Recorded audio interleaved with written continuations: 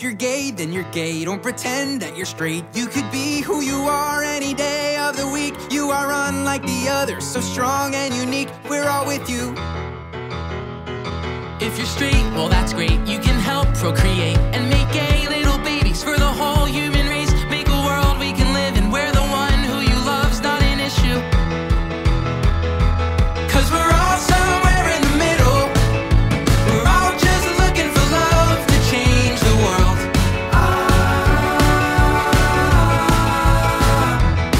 And we're all here in it together.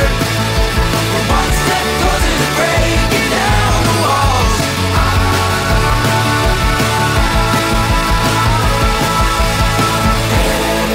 Everyone is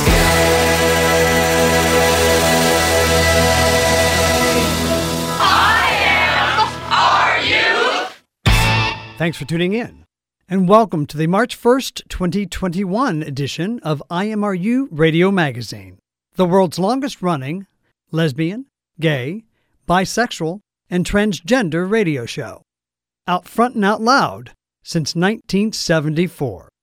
I'm Michael Taylor Gray.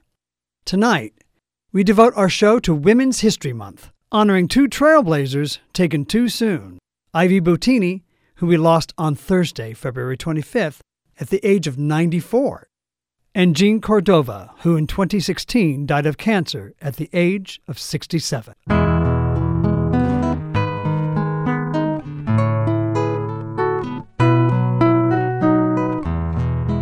Born at the dawn of the baby boom generation, Jean Cordova has always been ahead of her time in catching the next wave of social change and taking a visionary leadership role in making a difference.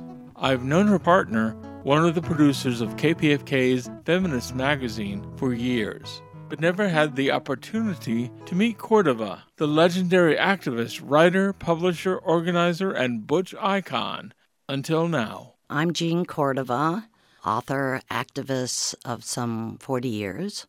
My first book was when I was a Free Press columnist. It was called Sexism, It's a Nasty Affair, collection of essays about the early days of women's liberation. And then the second book was a memoir about my years in the convent. It was called Kicking the Habit. The latest book is When We Were Outlaws, a memoir of love and revolution. And it covers a period of time between 1974 and 1977. Those 3 years, I was an investigative reporter for the Free Press, the LA Free Press, which was the predecessor of the LA Weekly, but far more radical. I was also the publisher of The Lesbian Tide, which was a national feminist lesbian magazine. In this memoir, I backtracked to several big things that happened in 71 and 73, and it's about the politics of the time. As a Free Press reporter, I interviewed Angela Davis and Emily Harris of the Symbionese Liberation Army, and a number of people. I was always off in the field, and so the book tells the political story of what were the predominant issues in the mid-'70s and early '70s, particularly in the gay liberation and lesbian movement and the New Left. For Jean, the road to coming out was not only rough, but it took a detour through a nunnery. My parents were pretty darn bigoted and very Catholic. So it was sort of natural that I go into a convent, being raised in a very Catholic home. But there are two factors. One is I thought I was very much in love with God and Mary and all that. And I probably was. And the second thing is, subconsciously, I really wanted to avoid marriage.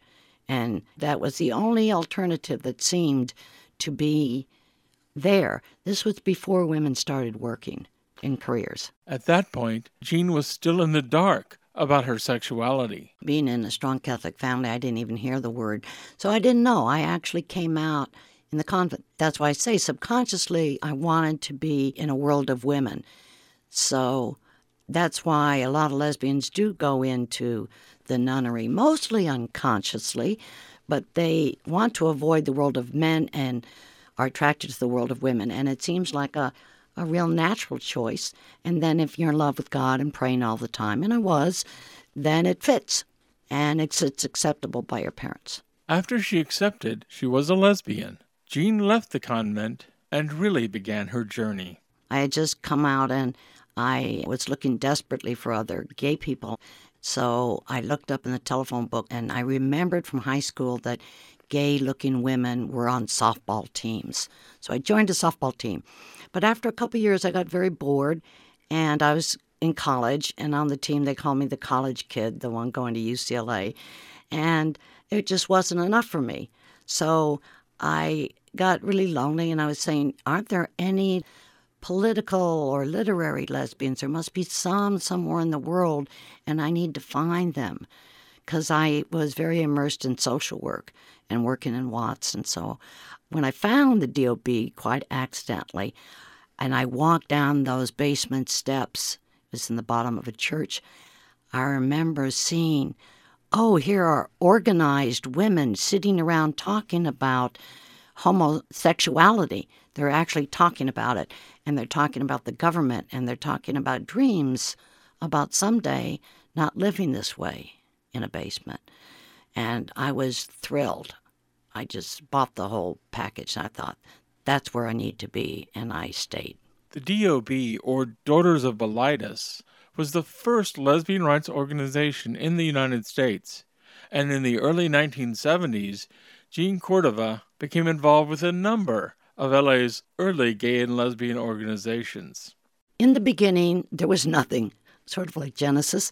Then I met Morris Kite and a handful of Gay Liberation Front men, one woman, and I had just found the Daughters. I was president of the LA branch, and we kind of fell into talking with each other. The Women's Center, feminism, had just come to LA in 1970 also. So as far as LA, both the gay movement and the women's movement were kind of born at the same time. In LA, they started at different times in New York. The women's movement in 66 and the gays in 69. But by the time we got it out here, I was a lesbian feminist by then. I left DOB. And we started talking. Morris Kite, he was a veteran. He was like 50 years old, which seemed to us 20-year-olds as ancient. And he said, and even the women's movement said, what about building a counterculture? What about making things, organizations? We didn't think about institutions because that was too establishment. But we said, why don't we make places so we can go and all gays can go to these places? And we won't have to live in the straight world. We can live in a world of women or a world of queers. So Morris began making up organizations. And a couple years later, I began also. And like he started the Gay Community Services Center, which is still over there now, and Christopher Street West, the Gay Pride Organization, and Stonewall Democratic Club. And that's just the mid-'70s. Those were his babies, and I joined him in a lot of them. Then I started making my own babies, and I guess the first one was the Lesbian Tide magazine. She was my first and eldest child. It started really small, like a DOB newsletter, but it grew into a national voice, and people began asking for it in college towns. That was the interesting thing. I began to notice we'd have, like 25 subscribers from Ann Arbor, Michigan, and then 20 subscribers from a place called Durham, South Carolina. And after a while, it occurred to me, these are all the college towns. And the paper grew and grew, and it became one of the two largest during that decade. This is Steve Pride, and we're talking to author-activist Jean Cordova. In 74, I started working as a journalist at the LA Free Press. I came aboard as a columnist because I was a Chicana and a feminist and a dyke. And Art Kunken, the publisher, thought, oh, that covers 3 of my bases, But then I morphed into being a human rights editor and an investigative reporter. Luckily, the later publisher, Penny Grenoble, had a lot of faith in me, and so she sent me to interview some really famous people. And it was in the 70s when the SLA, Sudanese Liberation Army, kidnapped Patty Hearst, the summer of 75, and everybody was looking for her. And I was more interested in Patty Hearst's sidekick, Emily Harris, because I think Patty was just a bourgeois lady who happened to get kidnapped because of who her father was. But Emily Harris and Bill Harris, I wanted to know what turned college kids my own age, we were all the same age, like 25, 26 years old, into a revolutionary struggle that included picking up guns.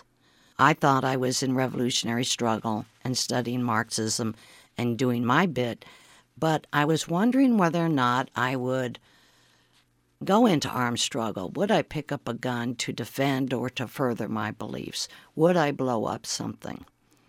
Another of her free interviews was with controversial Black Panther anarchist Angela Davis, who Jean suspected was hiding something. When I met and interviewed Angela Davis, she seemed so obviously, this was 1974, she seemed to me so butch and so lesbian. And so I really tried to get her to come out as gay, but she wasn't buying it then. Becoming well known for her hard-hitting interviews with Emily Harris and Angela Davis led to not only a fanatic following for her column, but an occasional actual fanatic. So every week, it seemed, people then would start calling up and asking for Cordova. That's how I met my Nazi. He was the local captain of the El Monte Nazi Party. Only he was more into armed struggle, so he had placed a couple bombs. And then toward the end of my interviews, he gets killed, and then the FBI comes chasing me into the Free Press office. So I had some pretty wild adventures, and I also learned a lot politically from all those people.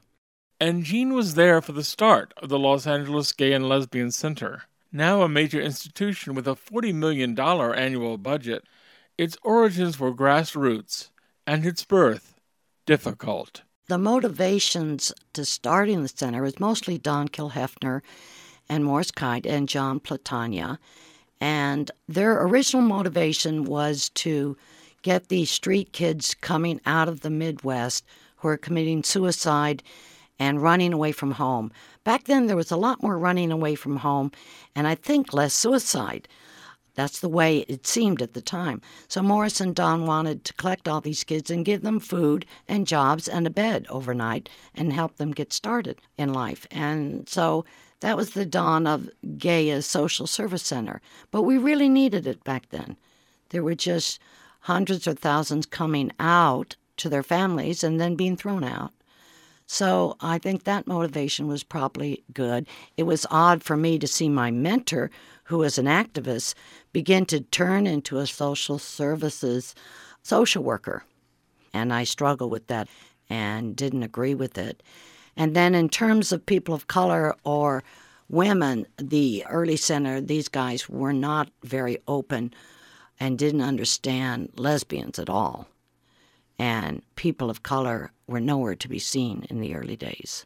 And in the summer of 1975, those differences became too much, and it almost brought an end to the fledgling LA Gay and Lesbian Center.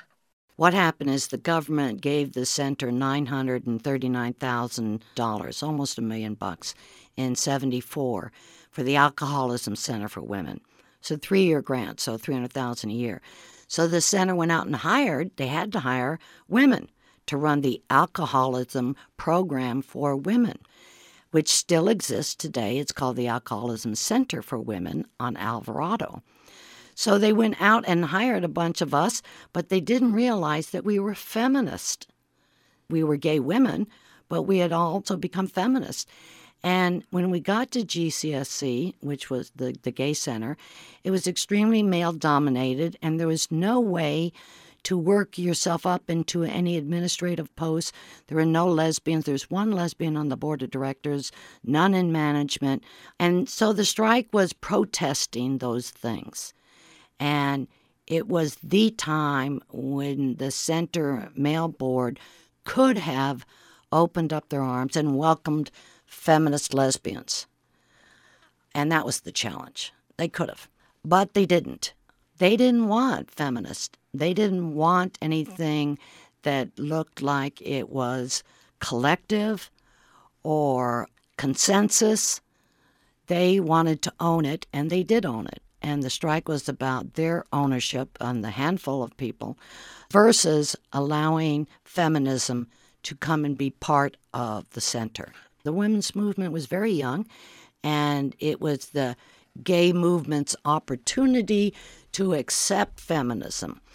Even among the men. I mean, nothing wrong with men becoming feminists. And I kind of thought my mentor, Morris Kite, was. I guess because he was so politically advanced in so many ways, like racism and stuff, that I thought he would naturally be a feminist. But they turned us down repeatedly. They fired 16 of their employees that day in May, most of us lesbian feminists. And that's what caused the Great Strike. We went out and protested. They denied us unemployment. And it's really a story of the women's movement and the gay movement, the beginnings and them clashing, the first major clash in L.A. of those two movements. Jean went on to start the first Gay and Lesbian Yellow Pages, and at an age when others retire, is still an active LGBTIQ organizer. So what advice does she have for the new generation of activists? That activism is important and critical for all ages, whether it's Occupy Wall Street Now, which I love, or some other movement in 5 years, that activism should be part of, I think, everyone's life, that it's very enhancing. You meet people, you learn about issues, you stay current. And the second thing, I think, is that trying to keep a balance in your life between your work and your relationship is a struggle for activists and others. This has been a conversation with Jean Cordova. Her new book is called When We Were Outlaws, a memoir of love and revolution. For more information, visit her at jeancordova.com. This is Steve Pride. Thanks for listening. Jean, the roses are red, and all of the leaves have gone green, and the clouds are so low you can touch them, and so come out to the meadow, Jean. Jean Cordova is survived by her wife, Lynn Ballin, one of the hosts of KPFK's Feminist Magazine. Don't go away. We'll be right back after this quick break. Behind Women's History Month, coming up now on the Rainbow Minute. Prior to the 1970s, the topic of women's history was almost entirely absent from general public consciousness. So in 1978 in California, the Education Task Force of the Sonoma County Commission on the Status of Women initiated a Women's History Week and chose the week of March 8th to coincide with International Women's Day. The celebration was well received, and in 1981, supporters convinced Congress to declare that same week as Women's History Week. In 1987, Congress expanded the celebration to the entire month of March. The Rainbow Minute is produced by Judd Proctor and Brian Burns and recorded in the studios at WRIR in Richmond, Virginia, and read by volunteers like me, Pat Fishback.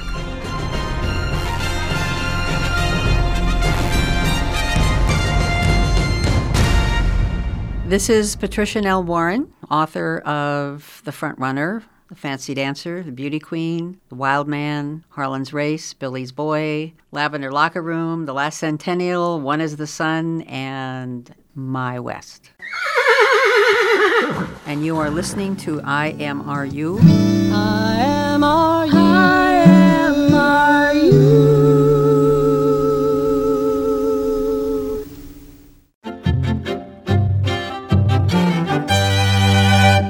Welcome back. I'm Michael Taylor Gray, and you are listening to IMRU Radio. One of Jean Cordova's dear friends in the struggle was Ivy Bottini. They had a long history together of making history, always standing side by side, seeing where our community needs were, what issues needed action, starting organizations, making change, making trouble together, actively supporting each other's campaigns and events. Ivy Bottini died at the age of 94.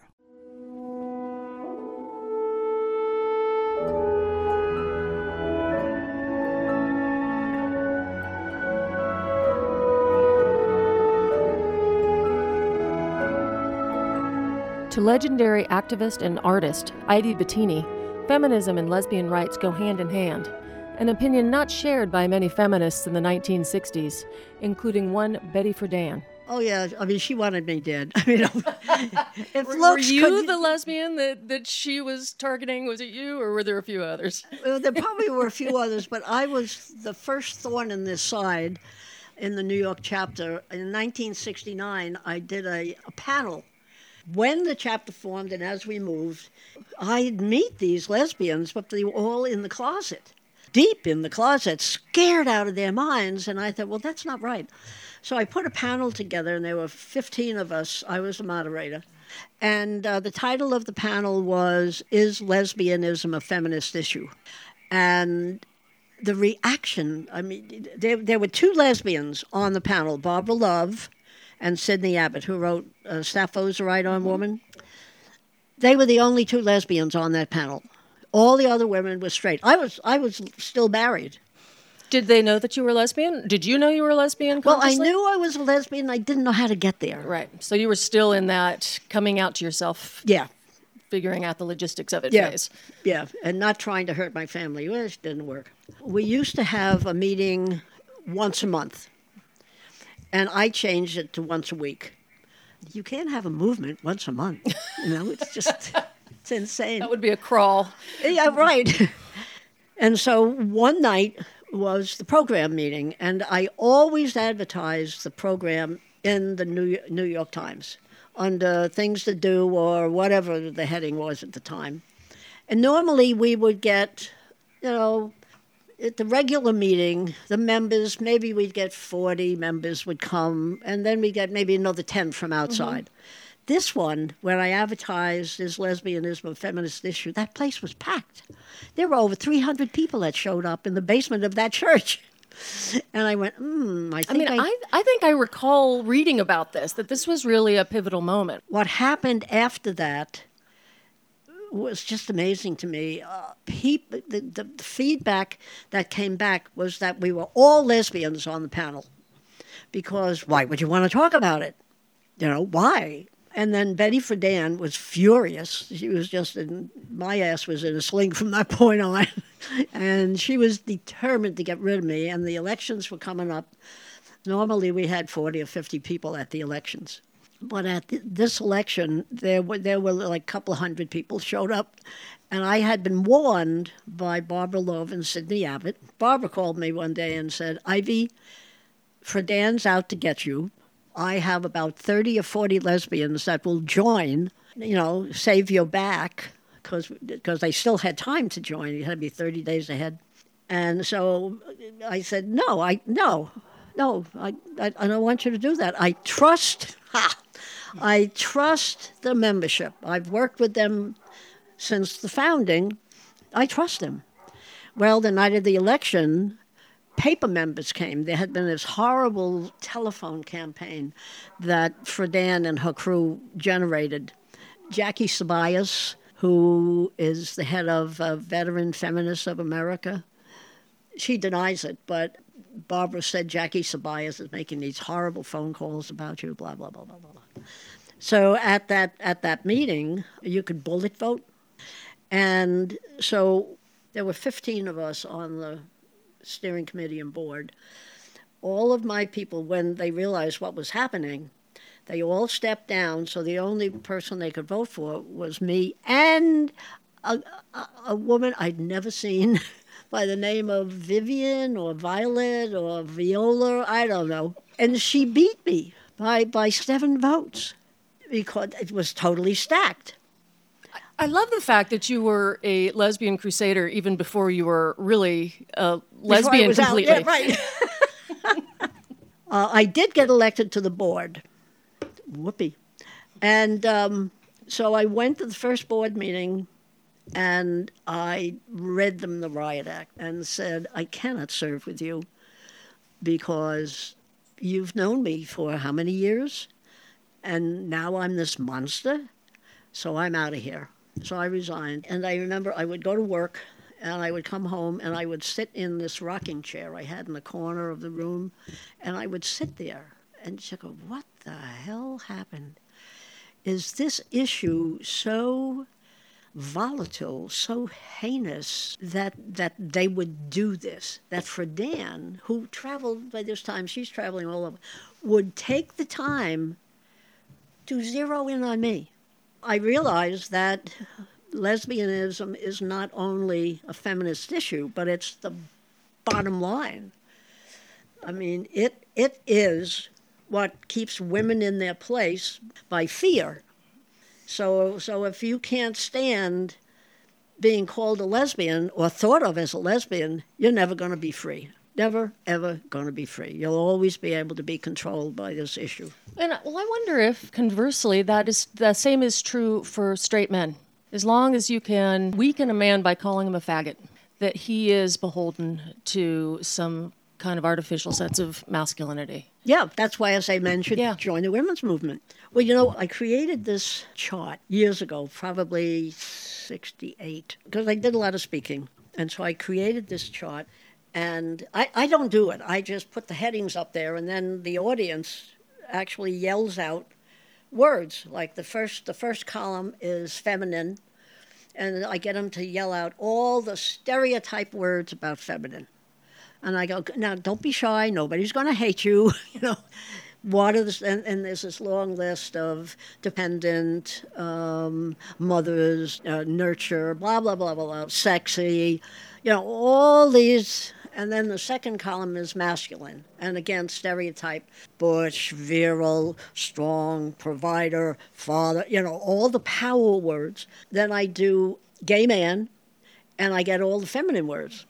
And then I do masculine, and I get all the, how is it? It goes feminine, masculine, lesbian. That one. I forgot that one. And lesbian, I get all the masculine words. And I'm not creating this. Which you think would be a good thing. Yeah, you know, they're creating it. You know, I talk about that you're actually looking at the germ of sexism. This is Abby Dees, and I'm talking with legendary artist and activist Ivy Bettini. You were talking about putting the words on a wall and what do people think about. So I'd like to do something a little similar to you. Sure. With you, not to you. And see. And go ahead. Just what comes to your mind when you think of these words? Dyke. Strong woman. Very.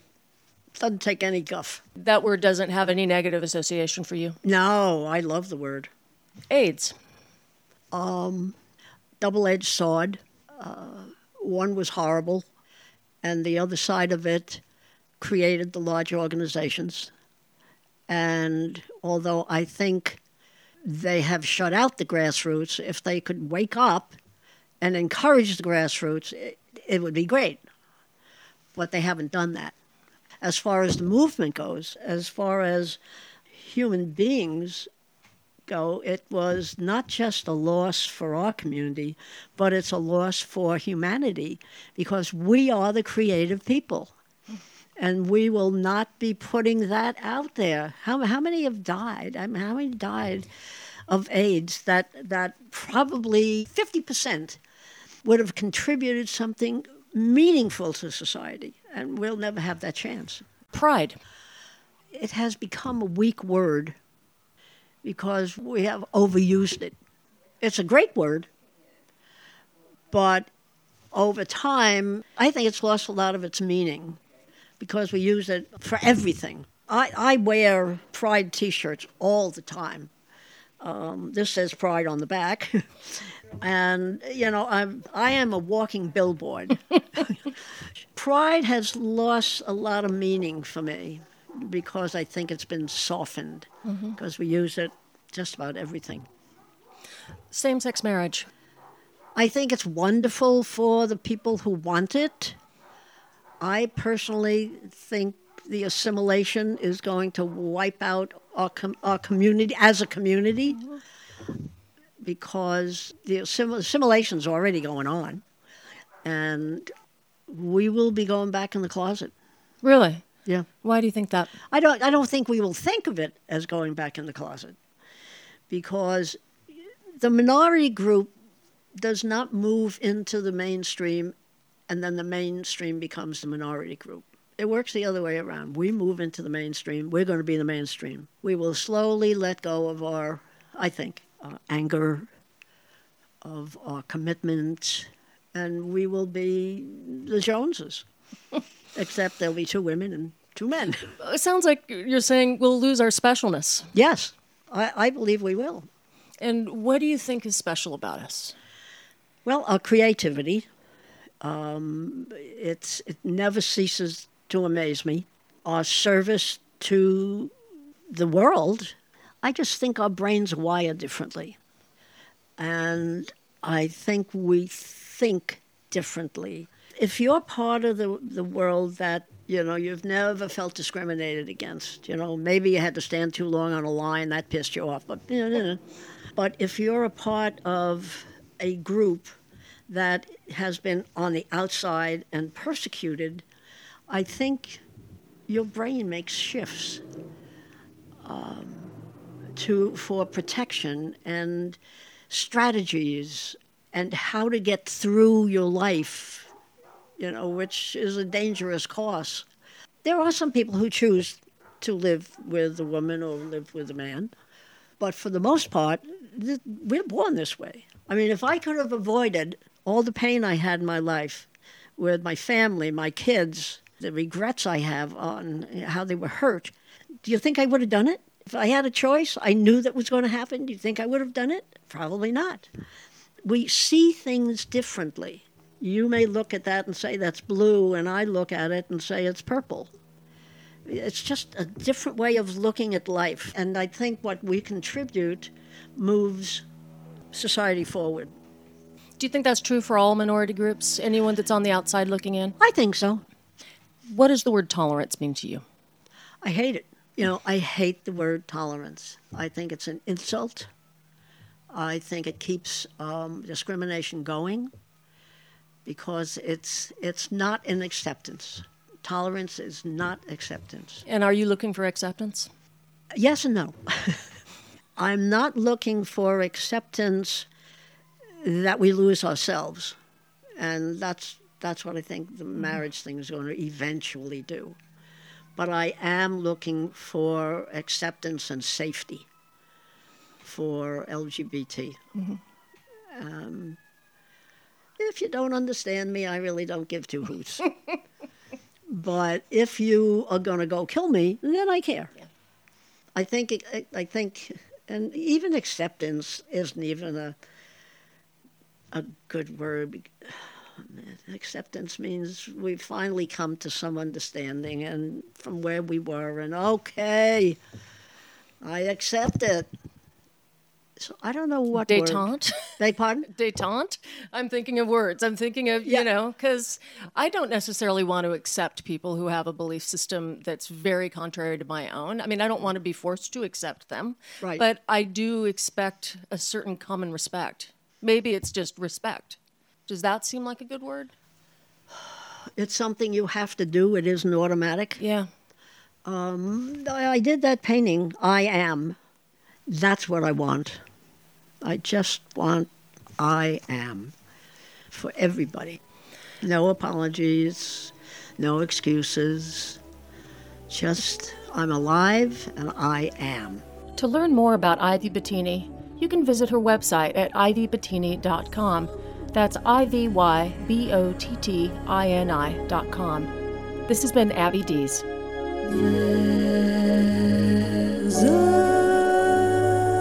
place for us, somewhere a place for us, peace and quiet and open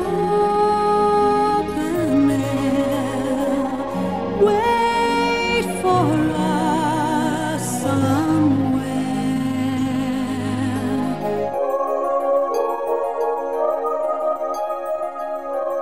We'll be back with more of Abby's interview with Ivy Bottini after this quick break.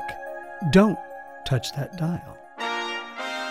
Mercedes de Acosta, Temptress of Women, coming up now on the Rainbow Minute. Mercedes de Acosta was born in New York in 1893. Because her mother wanted a boy, she dressed her as such, calling her Raphael. A stint at a convent school in France would change all that. Later, in her 20s, Mercedes became involved in the lesbian theater circles of Broadway. As a poet, playwright, and screenwriter, Mercedes is remembered for her love affairs with some of the most glamorous and famous women of all time, including Tallulah Bankhead, Greta Garbo, and Marlene Dietrich. She frequently boasted of her conquests, claiming, "I can get any woman from any man." Mercedes was out about her lesbianism, but her conquests were not. That is, until she published her kiss and tell book, Here Lies the Heart. The Rainbow Minute is produced by Judd Proctor and Brian Burns and recorded in the studios at WRIR in Richmond, Virginia, and read by volunteers like me, John DeBoer. Hi, I'm Amanda Burse, and you're listening to IMRU Radio Magazine, out front and out loud since 1974.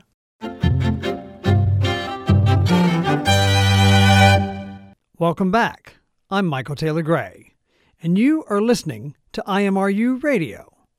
And now, part 2 of Abby's interview with Ivy Bottini.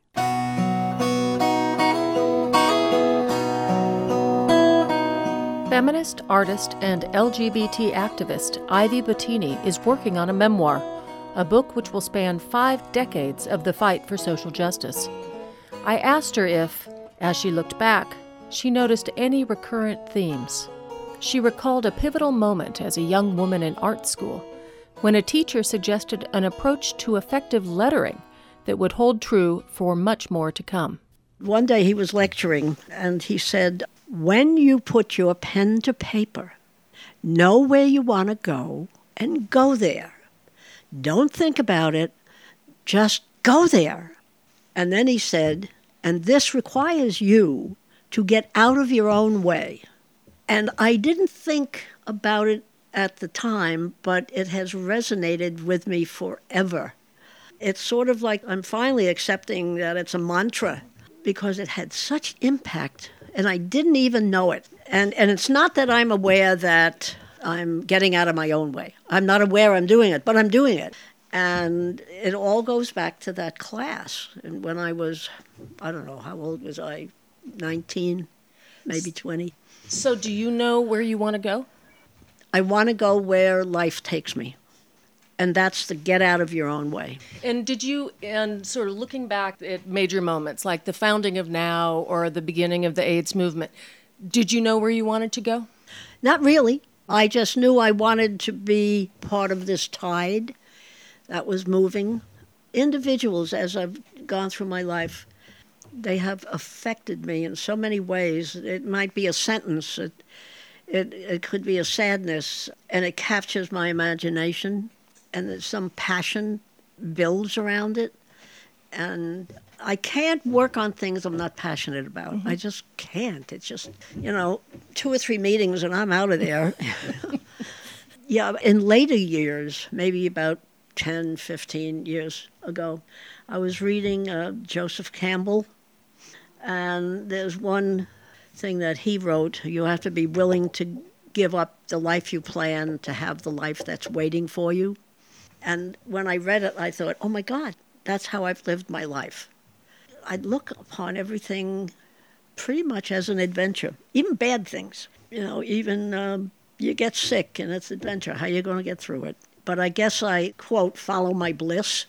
I'm working now on 2 projects. One is an AIDS memorial for West Hollywood, and we're coming along. It will happen. Don't know where it's going to happen, but it will. And the other thing that I'm more passionate about, because the AIDS Memorial, we've got a good core group, and if I'm not there at every meeting, it's fine. But the other project is creating an LGBT museum. It's going to be in Hollywood. It will focus on Southern California. It'll have a national overview and, blah, blah, blah. But we're going to focus mainly on what Southern California activists in the LGBT movement, the impact that we have had on the country and the world. So I'm very, very passionate about that. Why? What makes you passionate about that? Because it will be there for people to see, and people won't be forgotten.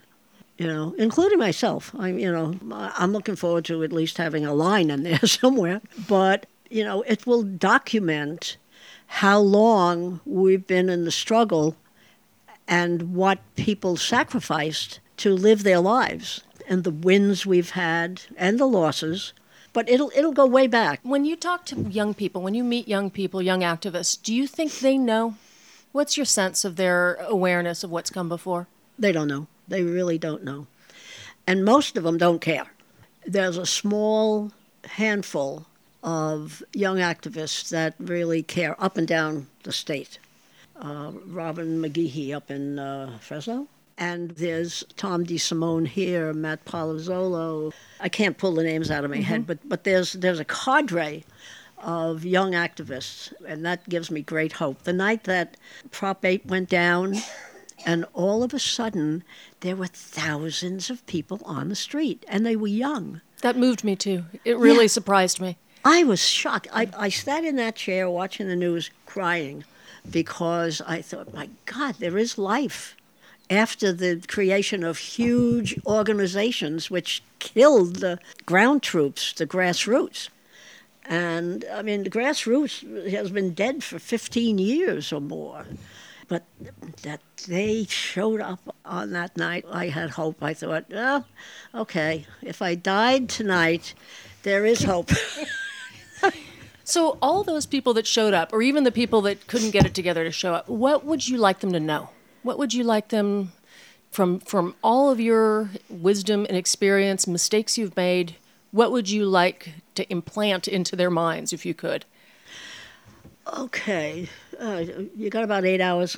Well, one, they really should explore our history. You know, it's not all about drinking and dancing. You know, not all about, being lovers. It goes way beyond the personal into the political, because personal is political. I would urge them to learn our history and get involved somewhere and recognize that life isn't all about drinking and dancing. And I would like the young gay guys coming up to understand what feminism can do for them. They have no idea. They think, it's only about women, but it's not. It's about gay men.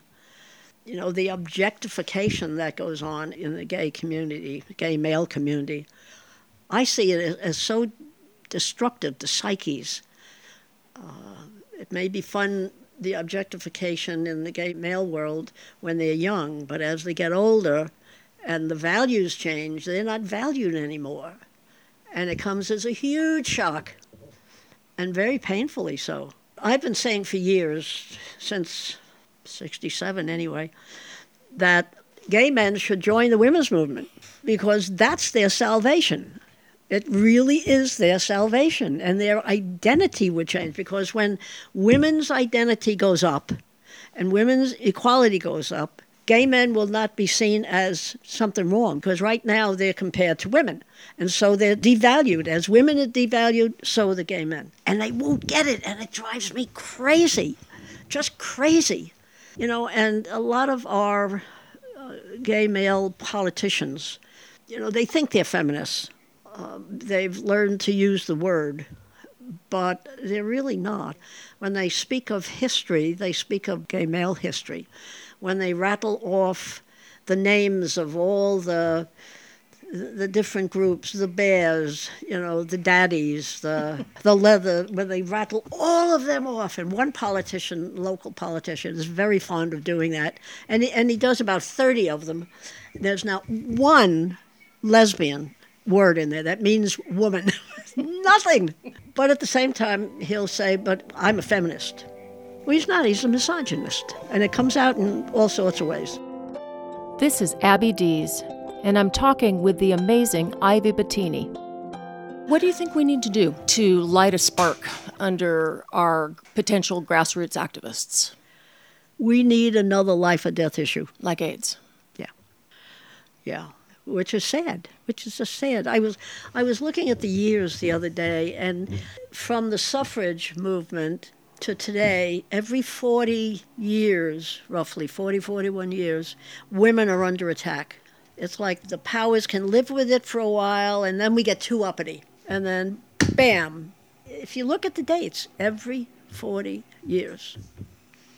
And we're in our 40th, 41st year. What do you think would have happened in our community if AIDS hadn't happened, in our communication with one another?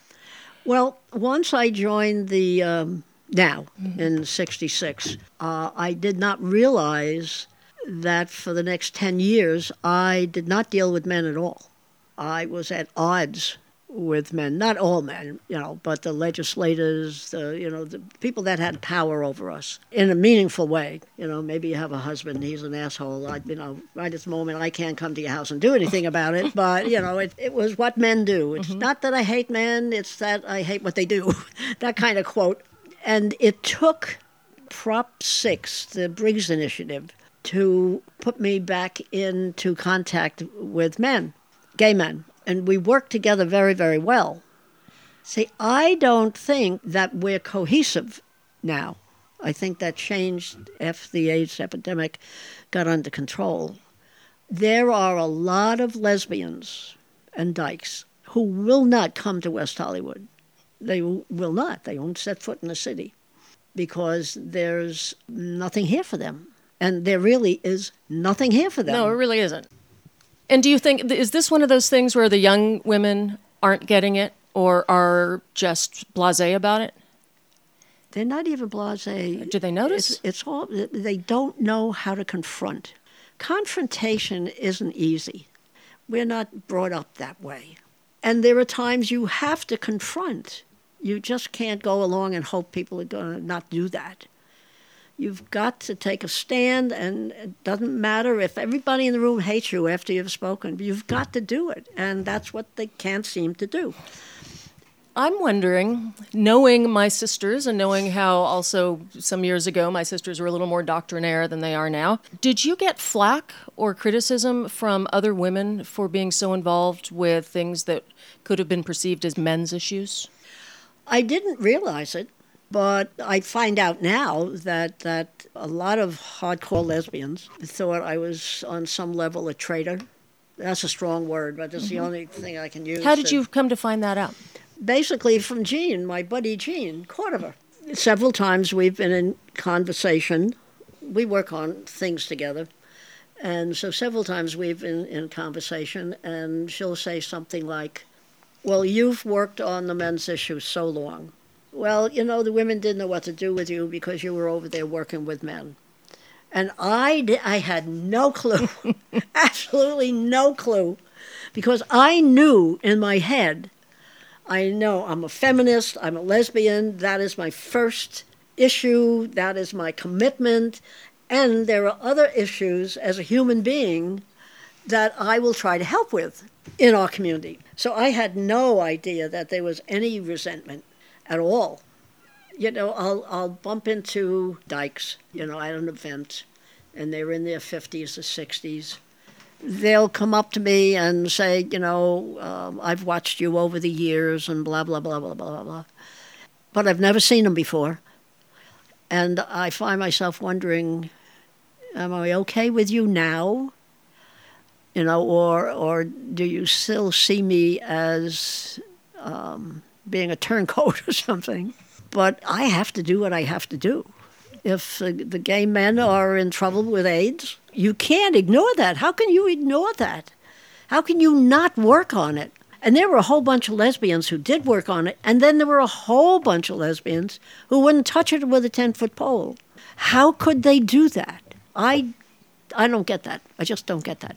Earlier in the interview, Ivy mentioned that she wouldn't mind being remembered in the LGBT museum she's helping create. So, of course, I had to ask, how would she like to be remembered? I'd like to be remembered that I saved lives, both psychologically and physically, because that's what I do. I work on issues that saves lives. That's a nice job description. This is Abby Dees, and I've been speaking with artist and activist Ivy Bettini.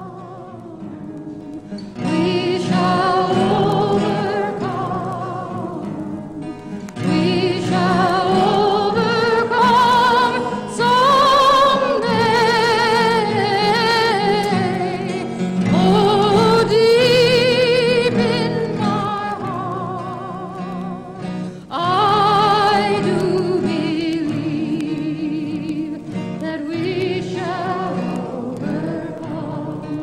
Abby's interview was conducted in Ivy's West Hollywood apartment, engineered by IMRU's executive producer Steve Pride at her dining room table. LGBTQ and feminist icon Ivy Bottini passed away Thursday, February 25th, 2021. She died peacefully at home, surrounded by her daughters, with her minister beside her reading the latest news in LGBTQ rights.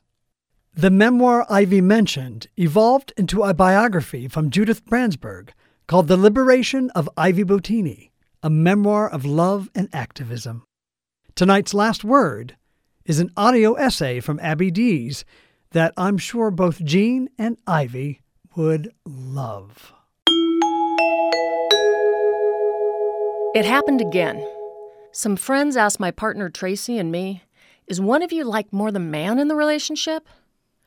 This question doesn't upset me, but it's still weird. After all, I've always thought Tracy and I were pretty much on the same spot on the gender continuum. But people keep asking, "Is one of you the man?" Here's what prompted it this time. I put pictures up on Facebook of Tracy and me at a Shishi fundraiser. Tracy wore a print dress and I wore black cigarette pants and a tailored blouse. We both wore makeup and heels, though if we're nitpicking, mine were just kitten heels. Now, there are any number of reasons why I wasn't wearing a dress, beyond the basic fact that my outfit totally rocked. Among those reasons, I'm deathly white, and legs pantyhose in suntan shade went out of style, if they ever were in style, in the 80s. Another reason is that I have a nasty scar on my shin from walking into a broken flower pot. And dresses give my rather cylindrical body a chintz-draped pink column look. Not included in this list is anything having to do with gender roles. But in fairness to my friends, they didn't ask just because of that one picture. They'd noticed that most of the time, when they see Tracy, she's in makeup and clothes straight from the dry cleaners. I'm usually in jeans, maybe lipstick and sunblock, maybe. So it's not so off the wall for them to wonder if there's something more to this than fashion. What's funny, though, is that they are as much flouters of traditional roles as we are, which is one of the things we love about them. In other words, they're a typical modern straight couple, 2 generations out from mandatory boy-girl conformity. What I get from this is a reminder of just how deeply worn the gender expectation grooves still are, even if real life has much more room for variety. Like, to me, more obvious questions about Tracy's and my personal style choices might be, "Abby, are you a lazy, ADD-addled slug in the morning?"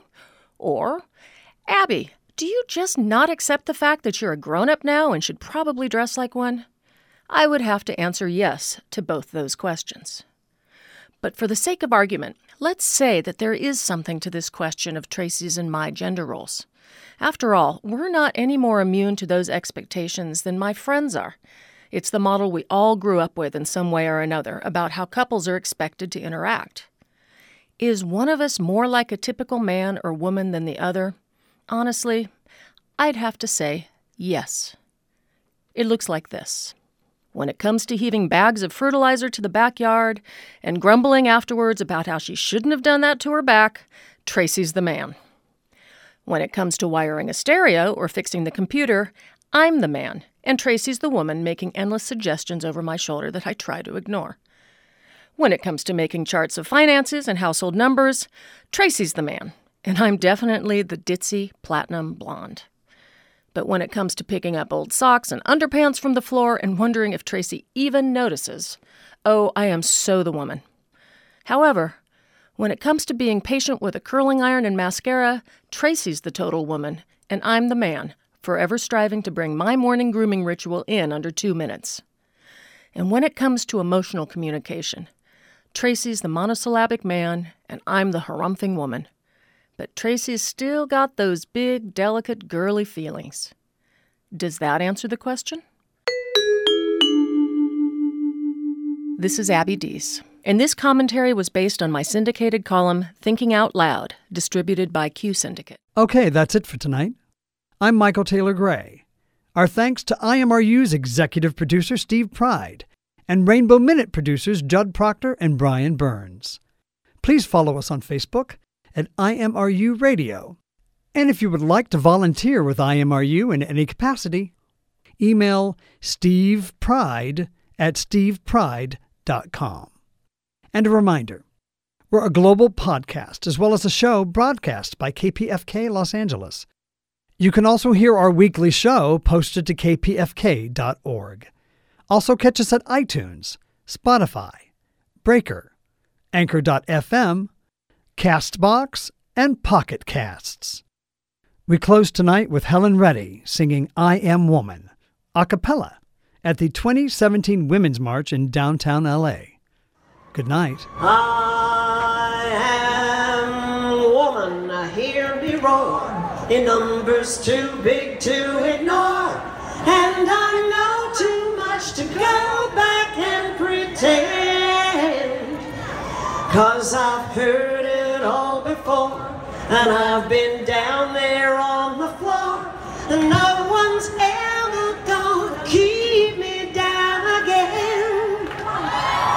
Oh, yes, I'm wise, but it's wisdom born of pain. Yes, I paid the price, but look how much I gained. If I have to, I can do anything. I am strong. I am invincible. I am woman.